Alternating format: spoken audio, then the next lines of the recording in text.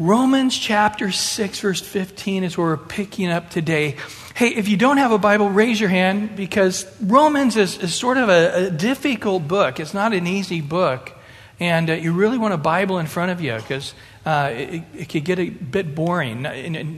So just grab a Bible, raise your hand. So we'd love to give you one, and make sure you get one on before. You can buy one in the bookstore. I think we have some to give you, or just grab one and when you come in the back. It's really important everybody has a Bible in their hands. Hey, so before chapter 6, Paul had the joyful opportunity to explain that we are saved by faith through the grace of God. It's a gift of God. And there in chapter 5, he says, now, as believers who have accepted the work of Jesus Christ by faith, we now have access positionally, continually in the presence of God. We now stand positionally, constantly in the grace of God. Hebrews 4 says we can boldly come into the throne of grace, receive mercy and grace to help us in our time of need. That we as believers are in Christ and can never be out of Christ. We're in Him. We're a part of Him. He's a part of us. And it's this amazing thing. And he comes to the end of Romans 5 and says, hey, where sin abounds, God's grace abounds more. And so you got to understand that these people have been under the law. They've been held by legalism, by fear and intimidation. They've been not doing stuff and doing stuff because they were afraid of the condemnation. We think of that story where Achan on the Sabbath picked up a few sticks to throw them in the fire, and they said, foul, you worked on the Sabbath. And sure enough, God said, you broke the Sabbath. And they stoned him to death over picking up some sticks. So there's a heavy hand of legalism, the law brought. And so people were in line. People were not doing and doing because the law was an oppressor to them. Sort of like communism or something, there's a heavy hand. And Paul now has a joyful explanation, as he did in 5, 6, chapter 7, again in chapter 8. And he's going to say, guys, the law's dead to us. We're free from the law. We no longer have condemnation in Christ. There is no law to condemn us. You're in Christ and you always have access, and God's mercy and grace is always going to be there for you in whatever need you're in. And you know what? Whatever sins you have, no matter how big those sins, deep those sins, numerous those sins, God's grace is going to abound more. Now, you can imagine the elation of the people at this gospel message. But at the same time, we're all human. And what is our natural tendency when we're given liberty and freedom? To quickly misuse it. I know there's been several families through the years who have come out of cults or certain legalistic sects, shepherding doctrine where they're under control of a church or a leader or whatever. And they, one particular group, we had a number of people come and they were always told girls always had to wear dresses and no makeup, and they could never watch TV or go to movies, and all of these list of things. You couldn't have facial hair. I never would have made it in that place. And when they came out of that cult, they finally realized this is not right. They come to Calvary Chapel, they hear about God's grace. All the guys start growing beards. All the girls run out and get pants and makeup. And then they realize, some of these guys had been in this thing for 20 years, 15 years. They realize, man, I've got 20 years of movies to catch up on. And, every night they're watching movies till 3 a.m.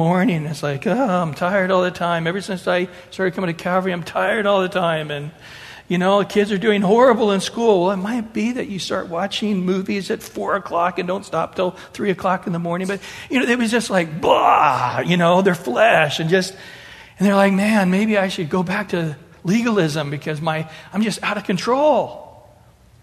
There's no control. So, no, it's not about going back under legalism. It's about answering the right question. Why did you do what you did before? And why did you not do what you were not doing before? You see, that legalism made you do a lot of the right things and not do a lot of the wrong things, but your motive was horrible. It wasn't in worship. It wasn't in a response to grace. It was out of a fear of a heavy hand of condemnation. And nobody can live under that permanently for a long time. And you're set free from that. So what now? Do the right things. Don't do the wrong things. But why? See, that's the important thing. You guys are here at church today. And why you're here at church today is as important as being here at church today. I mean, if you're here at church today because, well, I don't want God to blackball me out of heaven. I don't want my wife to be mad at me. I just wanted my kids to hear about God for a few years, and once they hear it, I'm out of here. I didn't meet that nice of people at the bar. I thought I'd meet a few nicer people here at church. I mean, there's a lot of reasons people might come to church. Hopefully, you're here at church because God loves His church. Christ died for the church. When you become a born-again believer, you are immediately a part of the body of Christ, the church. 1 Corinthians 12 says immediately, one's a hand, one's a foot, one's an ear. There's no probationary period. Whether you're 1 day in the Lord or 50 years in the Lord, you are all equally as important. Your presence here, your voice and song, your fellowship, your insights, whatever you participate in, ushering, teaching, Sunday school, worship, whatever you do, everybody's participation is essential. And without one hand, that's hard. Or lose a finger, that's hard. Or lose an eye, that's hard. We are all a part of the body of Christ, and we come to understand God created the church equally as creating born-again believers. That nobody is to be the Lone Ranger Christian. I don't need the church. There are a bunch of hypocrites down there and so forth and so on. No.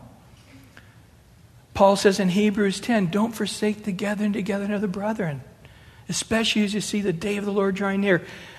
All the way through the Scripture, God created the church. He builds the church. God's given to the church pastors and teachers and prophets and evangelists to build up the church. Every part doing its share causes the growth in everybody else. No, hopefully it's that. I'm here to obey God. I'm here to grow in the Lord. I'm here because I need it. I need to hear the message. I need the fellowship. I need the accountability. I need the encouragement. I just like having some cool friends. I mean, there's a lot of good reasons why we're here. And so Paul immediately realized, I just told these guys, where sin abounds, grace abounds more. I know their knee-jerk reaction is, woohoo, let's go sin it up so God can give us more grace. That's sort of a foolish, immature reaction, but maybe for a moment or an hour, or a few days or a few weeks, a few months, people sort of wrestle through. Why am I stopping that and why am I starting that? And so last time we were together, we looked at the first 14 verses. And Paul there in chapter 6, verse 1, he asked a question. What shall we say then about this grace stuff, not being under the law anymore? Shall we continue in sin that grace may abound? He answers it quickly in verse 2. Certainly not. And then he explains why. Look in verse 3. Do you not know? Okay. Why would you not sin? Why would you keep from sinning? Because, he says here, basically in these next verses, you're born again. You're a new creature in Christ. The old man is dead. That old sinful nature is taken away. And you're a new creature. Guys, let me tell you something here. This isn't a philosophy. This isn't a simple theology. This isn't a nice utopian concept. Let's all believe in it, even though it's not true. Let's all just believe on it. This is a real thing. And if you've been born again, you know this is real. You know in a moment the blinders came off. You begin to see the world through God's point of view, as spiritual eyes. You immediately sense God's Spirit coming into your life, and the cleansing you felt, the healing, the forgiveness, and the joy to worship God and read the Bible and tell everybody you know about Jesus. You're a new creature in Christ. It's a real thing that happened. It wasn't a brainwashing. It wasn't some unreal thing that we want to believe real. When a person is changed by the power of God's Spirit, the creator of the heavens and the earth comes and lives in their hearts and makes our life his holy habitation. Whew, it's a real powerful thing. And Paul, in essence, says, how can you continue in sin? Now, make a note here in verse 1. The word sin is in the present subjunctive, which really Paul is asking the question here, do you live in a habitual lifestyle of sin? That's what he's saying. Well, if where I sin, grace abounds more.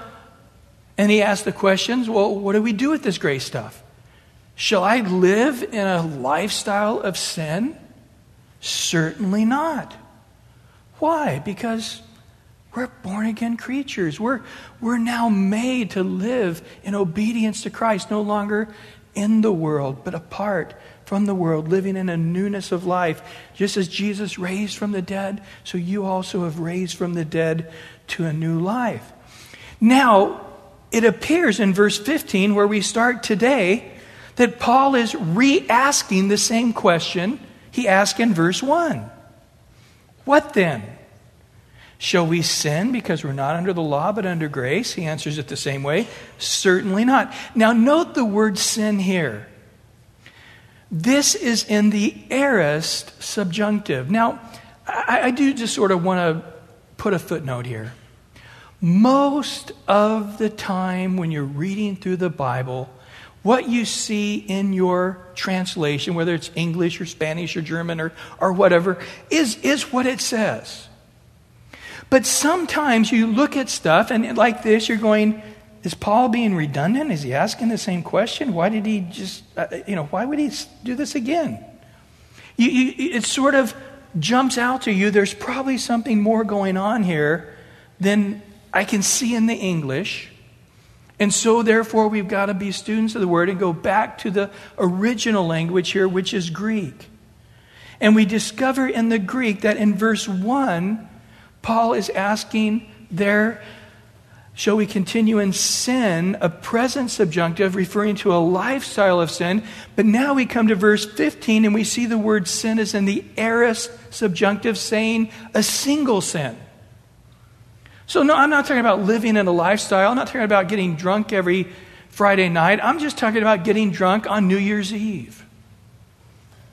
I've got it figured out. What I'm going to do is this. Plan the big party, get drunk, and the next morning, God forgive me, grace, Lord. Where my sin abounds, grace abounds more. It's not the best thing, but it's only once a year. It's not like I'm going to continue in an affair, but when I go on the business trip over to such and such a country, all the other guys I go with, they all take in prostitutes. And, it's not like I'm going to do it all the time. But on that once a year business trip, I just sort of want to leave my Christianity at home and live and let live for, 5 days and come back and repent and get things going again. So can I have these isolated moments of sin? Now, I want to say this. The Bible's very clear that our lives compared to Christ, we are always sinning, okay? We're never without sin. We're never at the point where I can say, I have an announcement. It's been 365 days since my last sin. It's been a really good year. You can't even say it. This last month has been wonderful. Man, this last week, no sin. I mean, it's never going to be the fact until we're in our new bodies with the Lord, comparing ourselves to before we came to Christ 20 years ago. And boy, I'll tell you, back before I knew Christ, man, and look at me today. It's a big difference, and that's wonderful. And that's the way it should be. But we're never going to be sinless, only when we're in our new bodies. But this is talking again about a conscious sin. I know this is wrong, but I know God will forgive me, so I'm going to go ahead and do it. And this is the question that he's asking. Shall I therefore, having technical issues here, shall I have single acts of sin, since I'm not under the law but under grace? And Paul answers in the same way, certainly not. And notice back in verse 3, he said, do you not know? He does the same thing now in verse 16. Do you not know? And the first time in verse 3, he said, do you not know? He said, we're born again, we're new creatures in Christ. We're now raised from the dead by the glory of the Father to live in a newness of life. Well, what about the single acts of sin? Well, he says in verse 16, don't you know that to whom you present yourselves slaves to obey, you are that one slave whom you obey, whether sin leading to death or obedience leading to righteousness. Now, immediately we start talking slavery. I get very uncomfortable about this. And I've traveled around the world and spoke, and every country has experienced slavery, and it's very gross to them, very rude, very crude, very uncomfortable to bring up the failures of the past. And so it's offensive here. And you know what? Skip down to verse 19 real quick. Paul realized it was offensive. And he says, hey, I speak in human terms because of the weakness of your flesh. He said, I understand. And of course, Paul was writing to the church in Rome. The Roman Empire had 60 million slaves in it at this time. No doubt a huge percentage of the people reading this were slaves at the moment, not happily so. So he understood this is brash, this is rude, this is sort of crude and in-your-face analogy. But he says, I really need to get your attention, so I'm going to be a little abrasive using this analogy, but I'm consciously doing it. And so just bear with me if you would. And notice what he says here.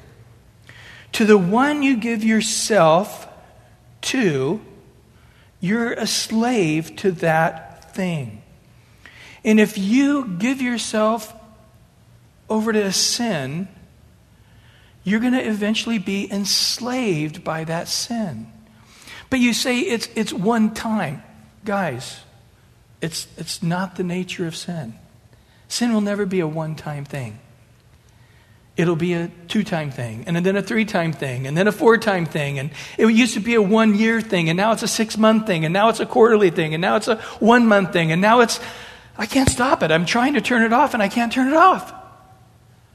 It's overwhelming me. It's overpowered me, and I don't really know what to do. I'm enslaved to this thing. And then what does he say? It brings forth death. Now, let me explain the biblical term for death. We go all the way back to the book of Genesis. Remember, God said to Adam and Eve, if you were to eat of this tree of the knowledge of good and evil, the moment you eat of that fruit, you shall die. Well, as the story plays out, they did eat of that fruit. Did they kill over dead under that tree? No, they didn't. Well, what happened? God wasn't referring to physical death. On that very day, it was their last walk with God in the cool of the evening. It was their last day living in the Garden of Eden. They were separated from God. We all human beings are going to live eternally. One group of people that have not been born again are going to live eternally separated from the presence of God. You could go to the most wicked spot on planet Earth right now, and the presence of God is still thick. They can see the amazing hand of God in every sunrise and every sunset and every smile of every baby. But the Bible also tells us that God's Spirit is thick in the world, convicting every man of sin and of righteousness and of judgment, calling their name, drawing them to himself. But hell is going to be a place there is absolutely zero presence of God, and that is what's going to make hell, hell. For us who have become born-again believers, we're going to be in heaven in the very presence of God. Physically, literally, all the time, just enjoying His glory. That's what's going to make heaven, heaven. Not the streets of gold and the good food and all that. It's just the presence of God. And He is saying here, Christians, listen to me. If you give yourself over to a single act of sin, there's going to be another single act and another single act. And all of a sudden, you no longer have a single act. You have a whole row of those things. And it's going to bring you under the slavery to that thing. And then it's going to bring forth death. As a Christian, you don't have a relationship with God like you once had. All of a sudden, the fires cease burning. You used to have this devotional heart and, I just want to worship God. I can't worship anymore. It's like the songs have no stirring in my heart. They have no meaning in my mind. I have no ability to want to bend my knee or lift my hands. I go to the Word and I can't understand even a sentence of it. God's not speaking to me. I go to prayer and it's like the ceiling is made of iron and I have no faith. It's a serious issue that even as born-again believers, we can lose that place of fellowship with God. Go read the 7 letters to the 7 churches in the first 3 chapters of the book of Revelation, and you'll get an idea of how bad off believers can get. And this is what he is saying. Guys, the reason you were born again is to get out of the life that you once had, to get into a new life with Christ. To have this new born again life. I mean, imagine if you decide, you're a young couple, you decide to have a baby. You're all excited about the baby, and you're watching your wife, she's getting bigger and bigger, and the day's coming, and finally the baby comes into the world, and you're excited, look at this baby, and this wonderful, the baby. And about 3 weeks into this baby thing, you're like looking at each other going, have you got any sleep? I haven't got any sleep. That kid is screaming or pooping or throwing up and ruined my shirts, ruined the carpet. I'm pretty well done with this baby thing. How about you? I'm over it. Go knock on your neighbor's door. Hey, got a present for you. Here's the baby. See you later. Whew, boy, sure glad we don't have that baby thing in our life anymore. I mean, is that really going to happen?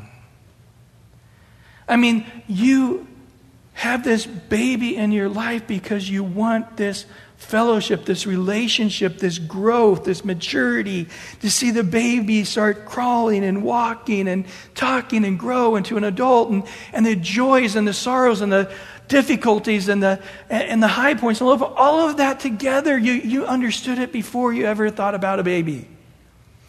In the same way, when we said, I want out of darkness into His marvelous light, I want the claws of Satan out of me and to come into the loving arms of Jesus.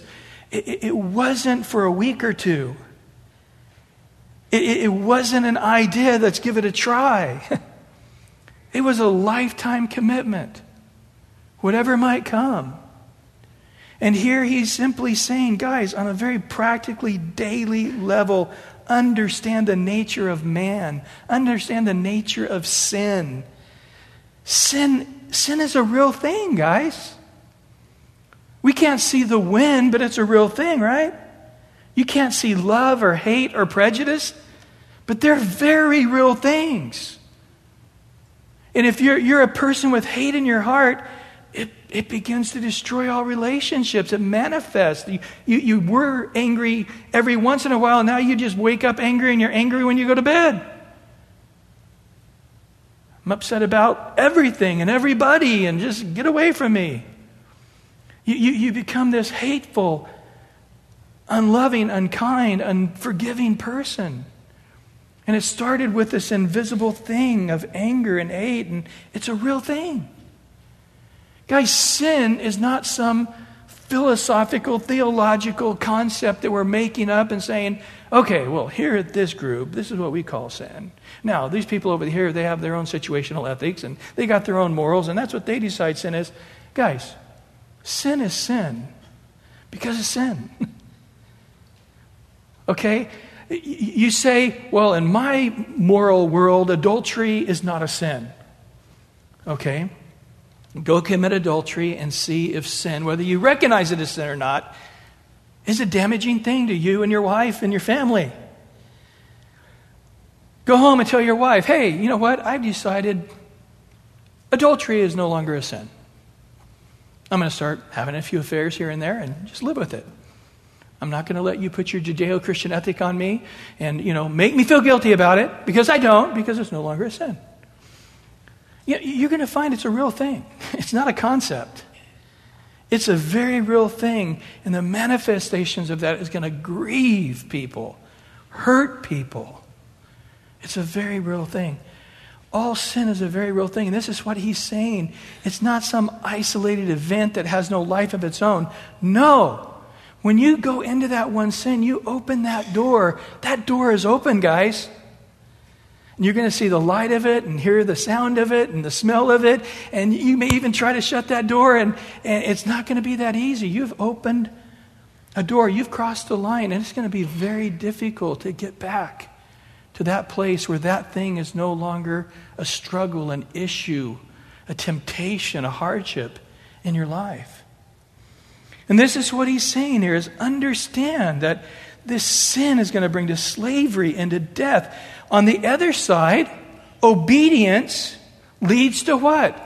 Righteousness. Now, let's say you planted a tree last week. And you decided, you know what? I planted an orange tree, but now that I really think about it, I want an apricot tree. Now, how hard is it going to be to go out there and pull out that tree you planted last week? It's going to be a little effort, but it's not going to be that hard, is it? But now let's say that orange tree's been there 15 years. And you decide to pull it up. It's a whole other issue, isn't it? I mean, you may even have to have professionals come. There's going to be a lot of ground ripped up. There's going to be a lot of roots. And you just can't go over and yank it out with your arm. See, in the same way, understand that little sin that led to another little sin, and a year goes by, 2 years go by, 3 years go by. It's something that the roots are growing deep and becoming more and more entrenched. On the other side, it's the same with righteousness. It's the same with obedience. I've been walking obediently for a week. That's great, but 10 years, 15 years, 25 years, it's something deep in you to be obedient to God. And it's not so easy for Satan or man or anybody else to just come by and rip it up. And this is what he's saying. It's sort of the concept, if you would, of the principle of spiritual momentum. You remember that, getting on your skateboard or a bicycle going downhill? What? I didn't want to go this fast, but I'm only halfway down. It's the momentum. And that's with sin. It's like, I was just wanting to keep it on a level ground, so I can control it and steer it. And it's not a scary thing. But all of a sudden, it went from 1 year to 6 months to every month. And all of a sudden, you're going downhill and you're like, oh, I didn't want this momentum. And this sin's taking on a life of its own and controlling me. And I don't have control. I'm out of control. And I'm going to crash. Well, let me tell you, it's the same as we walk in obedience. We're going to have this life, and obedience is going to lead to more obedience, and it's going to lead to more fruitfulness, and it's going to lead to a richer life and a more powerful life. And all of a sudden, I'm going to be less self-seeking and more other-thinking. I'm going to be more caring and less caring about myself, and I'm going to be more giving and serving. And all of a sudden, We start bearing a little bit of fruit and God prunes us. We're bearing a lot more fruit and we're bearing more fruit. And people in our lives are taking of that fruit and eating it and getting the nutrients and the refreshment from it. And this, our Father, is glorified, that we bear much fruit.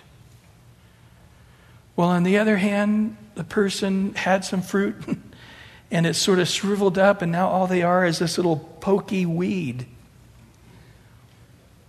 They're not that fruitful person. And so here you are. I mean, what do you want, ladies? Do you want a husband that's like Jesus? Somebody who's serving and caring and loving and humble and just obedient to Christ and being fruitful. And that spills over to the children, spills over to everyone else. What about you husbands? What kind of wife do you want? Do you want somebody who's full of love and kindness and purity and care and this heart of giving and serving? What do your children want? What do you want in your parents? What do you want in your children? And then what about the body of Christ? We are what? The church. What is the church? It's the body of Christ. And so we can see again the power of this thing as obedience leads to greater and greater righteousness, to a greater and greater fruitfulness. Now, notice verse 17. But God be thanked that though you were, past tense, slaves of sin, yet you obeyed from the heart that form of doctrine to which you were delivered. Now, this is sort of an interesting verse. He's saying, guys, you once were slaves to sin. Now, the word slave here, Kenneth Weiss points out, it wasn't you became a slave for a season. You were born a slave. So the first day of life you came into this world, you were a slave. At 2 years old and 5 years old and 10 years old and 15 years old and 20 years old, you were a slave. You had to do what your master wanted to do. You didn't have the freedom of choice. And this is how we were. The Bible tells us that we were born with a sin nature.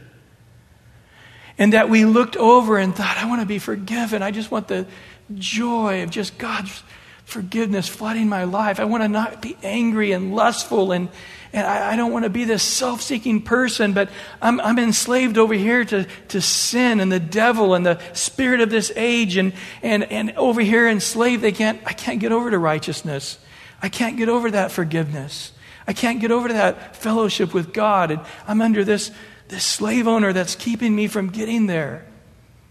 But when you were born again, you didn't just have life in Christ. The slavery ended. You now no longer have to obey sin, the devil, the spirit of this age. You now have the freedom to come over and to receive this fellowship with God and the forgiveness and the life that comes in Christ.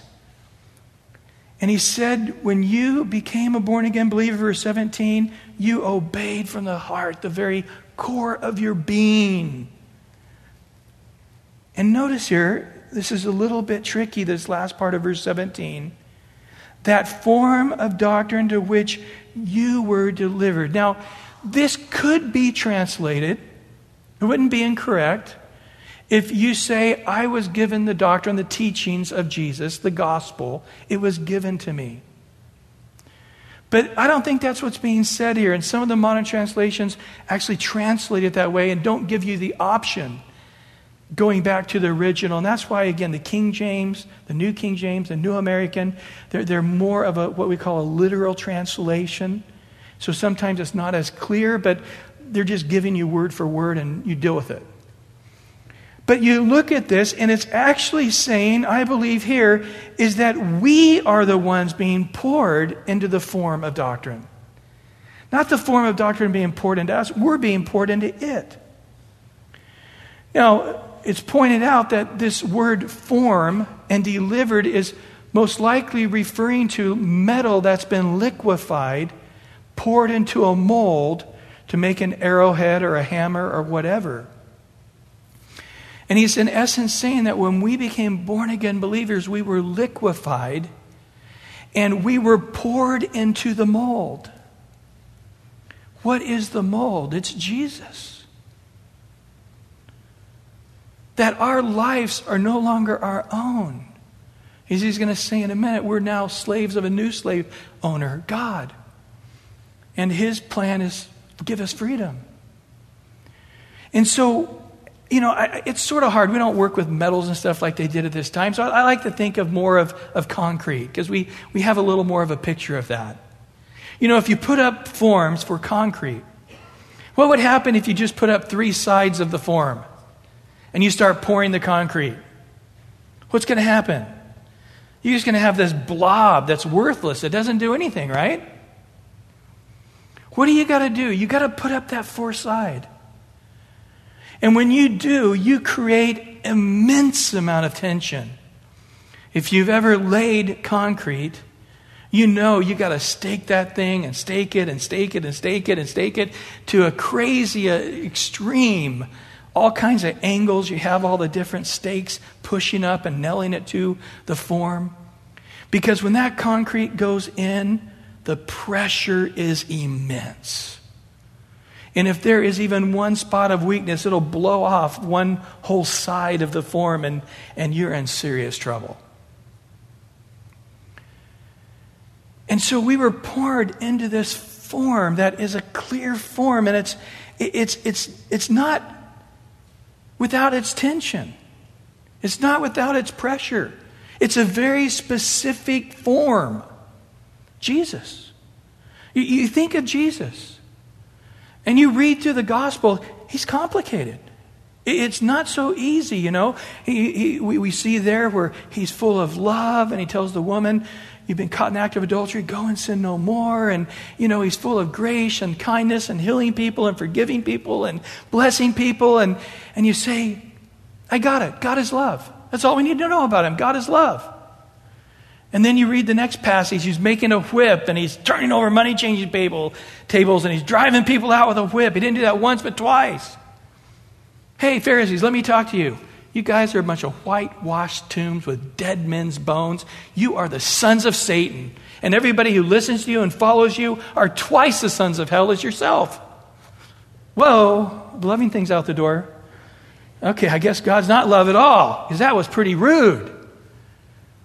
Well, no, he is love. Look it over here, he is love. But yet he made a whip and turned over tables and drove guys out of the temple and told people they're of Satan. And can he be loving? And can you be loving and tell people are of the devil at the same time? It's a form. There's pressure there. Yes, that's all those things make up Jesus. And all those things need to make up our lives. You see, in reality, if I start living in sin, little sins that lead to eventually a lot of sins, can I still look like Jesus? I won't. This is the point he's making. Those sins will keep me from looking like Jesus. And I will not have the power of Jesus or the fruitfulness of Jesus or the fruit of the Spirit of Jesus, kindness, goodness, gentleness, love, patience, self-control. Those things won't be there. And those things aren't there. I don't look like Jesus anymore. How am I going to bless my wife? Being like Jesus. How's my wife going to bless me? Being like Jesus. How are we as a union going to look? Do we look together like Jesus to our children? Do I look like Jesus at work? We together as a body, we should all look like Jesus. One body, right? The hand, the foot, the eye, the ear, we're all here.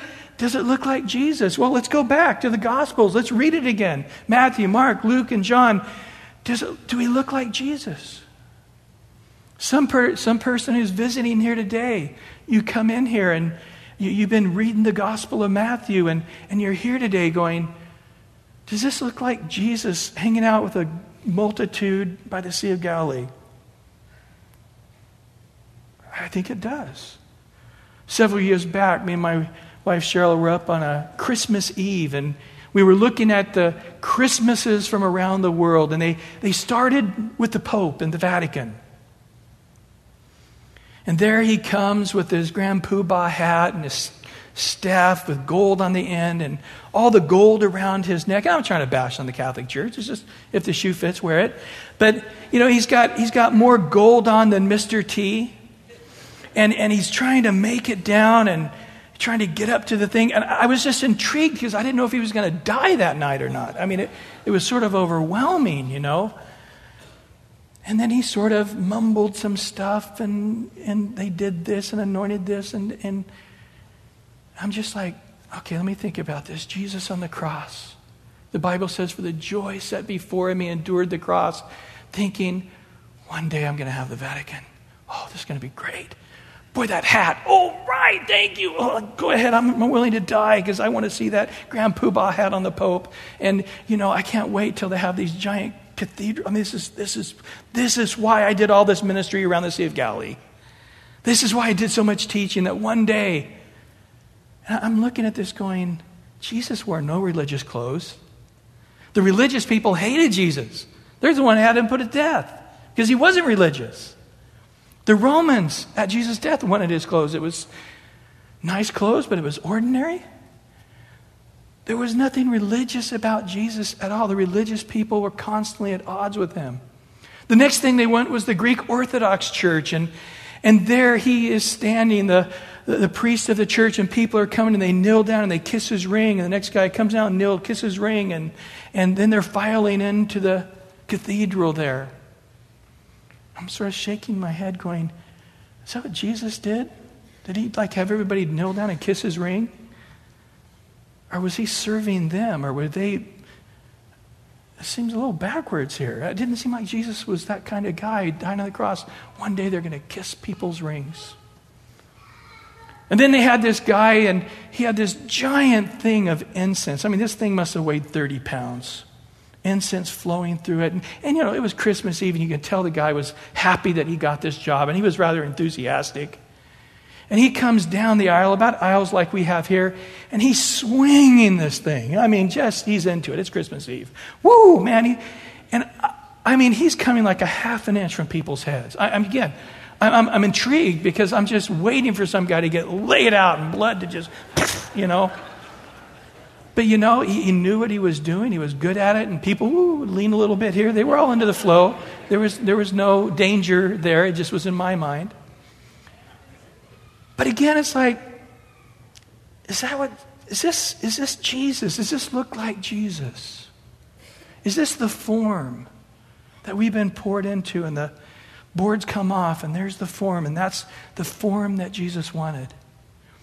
I think we need to ask ourselves these questions because the form of Jesus is what brings us freedom. The form of Jesus is what makes us a blessing. We're a fruitful tree rather than the sticker bush. Here I'm a husband, I just poke my wife and make her bleed and poke my kids and poke, I'm just, this guy is just poking everybody and people come over to try to get some fruit and they're, Is that what you want to be? Or you want to be this giant blossoming fruit tree that people can enjoy? Well, in verse 18, and having been set free from sin. This is radical freedom. It happened. You were released from the bondage of that slave owner. You were taken out of the claws of Satan. And this is a miracle, guys, because we're in sinful bodies. We're in a sinful world that's telling us to do our sinful desires. We are in a world where Satan is called the prince of the power of the air, the spirit of this age. You know how much pressure we have against us? The odds are stacked against us to live a holy life, but yet we can do it. God living in us by the power of the Spirit, we don't have to live in sin anymore. We have an option. And there he goes on in verse 18 saying, and you became, past tense again, slaves of righteousness. And Paul at this point going, this analogy is a little gross to me too. I speak in human terms, verse 19, because of the weakness of your flesh. It's offensive to me too, sorry. But let me finish up this analogy. For just as you presented your members as slaves of uncleanness and of lawlessness, leading to what? More lawlessness. Let me read this again. It starts out with uncleanness, and then it goes into just breaking the law of God, leading to what? More lawlessness. Understand that. That's the way it works. It's not an isolated event. It doesn't have a single life of its own. It has life of its own. Sin leads to more sin. So now present your members as slaves of righteousness for what? Holiness. Verse 20. For when you were slaves of sin, you were free in regard to righteousness. You couldn't become a slave of righteousness. It wasn't possible. And he goes back to verse 21. What fruit did you have then in the things which you are now ashamed? You know, I talk to guys who look back at 10 years of drinking and being a drunkard, and slowly their brain cells are reconnecting. And they're thinking about, that thing at the bar, that thing at the family reunion, my marriage is over, what I said to my kids, what I did at work, what I did on the freeway. It just sort of, as it starts seeing the picture from a sober standpoint, it's just like, man, I am so ashamed of so many things. That's just one area. I don't mean to pick on you if you're struggling with alcoholism, but it's an easy picture to see. But then he goes on and he says, for the end of those things is death. So you went from fruitlessness to shame to a separation from God. But in verse 22, but now having been set free from sin, hallelujah, having become slaves of God, it's, again, the analogy is not perfect. We're not slaves of God in the same sense of one man enslaving another. But you have your fruit to holiness, to the end, everlasting life. I understand that when the Bible talks about everlasting life, it's not talking about a length. It's talking about a quality of substance. Have you ever gone through a day where you kept meaning to do something, you never did, and the day's over, and you just feel like the day lasted 1 second, and nothing happened. It's sort of like if you sat down to dinner and it's just a table full of cotton candy. It's really good at the first, it's all nice and pink, and you're eating this cotton candy and it's disappearing and you're all gooey and still starving. You can have different substance of things, right? And when you're in the Lord and you're being fruitful and your life is a blessing, there's an eternal quality. There's an eternal substance. What drew the multitude to Jesus? His incredible voice, his great intellect, his wealth beyond. It was this weightiness of him, this deep substance of Christ, this eternal nature of Christ. People felt the substance and were drawn to the substance. And this is what he's saying for all of us.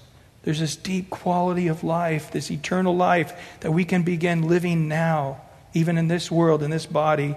The final verse, verse 23, for the wages of sin is what? Death. Ultimately, guys, it's going to take you way off the course into a complete broken relationship with God. But the gift of God is what? Eternal life. And that is now. How did we receive it? Going back to the beginning of the chapter, in Christ Jesus our Lord, through his death, through his resurrection. Here's a great verse to think about. 1 Timothy 6:12, the very first part of that verse. Paul tells young Timothy to fight the good fight of faith, lay hold on eternal life. Guys, fight sin. Fight uncleanness. Fight the lust of the flesh. Lay hold on eternal life. Amen. Lord, we thank you for your word, and we ask in Jesus' name that you would put it deep into our hearts. That as we think about this passage, Lord, that it would be not just a sermon that we file away and go out the door and it doesn't affect us, that right now, today, in this moment, that it would become the living word of God. If you're here right now and you are not a believer, somebody invited you today or you came because the Lord drew you. And you said, I'm not born again. I want to be born again. It's this simple. Ask him. It's a gift. Lord, I'm a sinner, and I confess that I'm a sinner, and I want to be set free from sin and to live a life in you, knowing you, walking with you, talking with you. Please, through your death and resurrection, by the blood that you shed on the cross, forgive me of my sin and give me eternal life right now. I lay my life to be your servant, to be your child from this day forward. If you're here today as a believer and you're saying, I'm not that big fruitful tree I once was. I'm shriveled up and I maybe got one fruit a year. Or maybe you're shriveled up and you haven't bore fruit in years. Maybe you're growing those stickers, those thorns on the tree that once was a fruitful tree. And you realize it's real. Sin is real. Being fruitless is real. The pain and the difficulty of that is heavy, and I want it to end. Just right now, in this moment, say, Lord, I once again give my life anew and afresh to you. I'm born again, but I am not surrendered in obedience to you. I've allowed that single sin to become a multitude of sin, and I'm enslaved. I'm not fruitful, but I surrender. I right now, this moment, Lord, I'm asking your grace to slam the door on those things, and you know what they are, the Spirit's speaking to you about. Shut them, Lord. Give me grace to shut them. Whether it's a process over months or years, but I want those shut, and I want at this point forward to get my eyes back on you. I've been born again to be your child, to be in relationship with you. How foolish I was to give it away for the pleasures of the flesh. I surrender my life to you. Be the Lord of my life. Not just in theory, but in daily reality. I want to come back into that sweet fellowship with you. In Jesus' precious name. And everybody said, amen, amen. If you prayed that prayer today, there's going to be pastors and leaders and their wives here to pray with you, lay hands on you, anoint you with oil, encourage you. May you have a tremendous, wonderful day in Jesus. Amen. Bye-bye.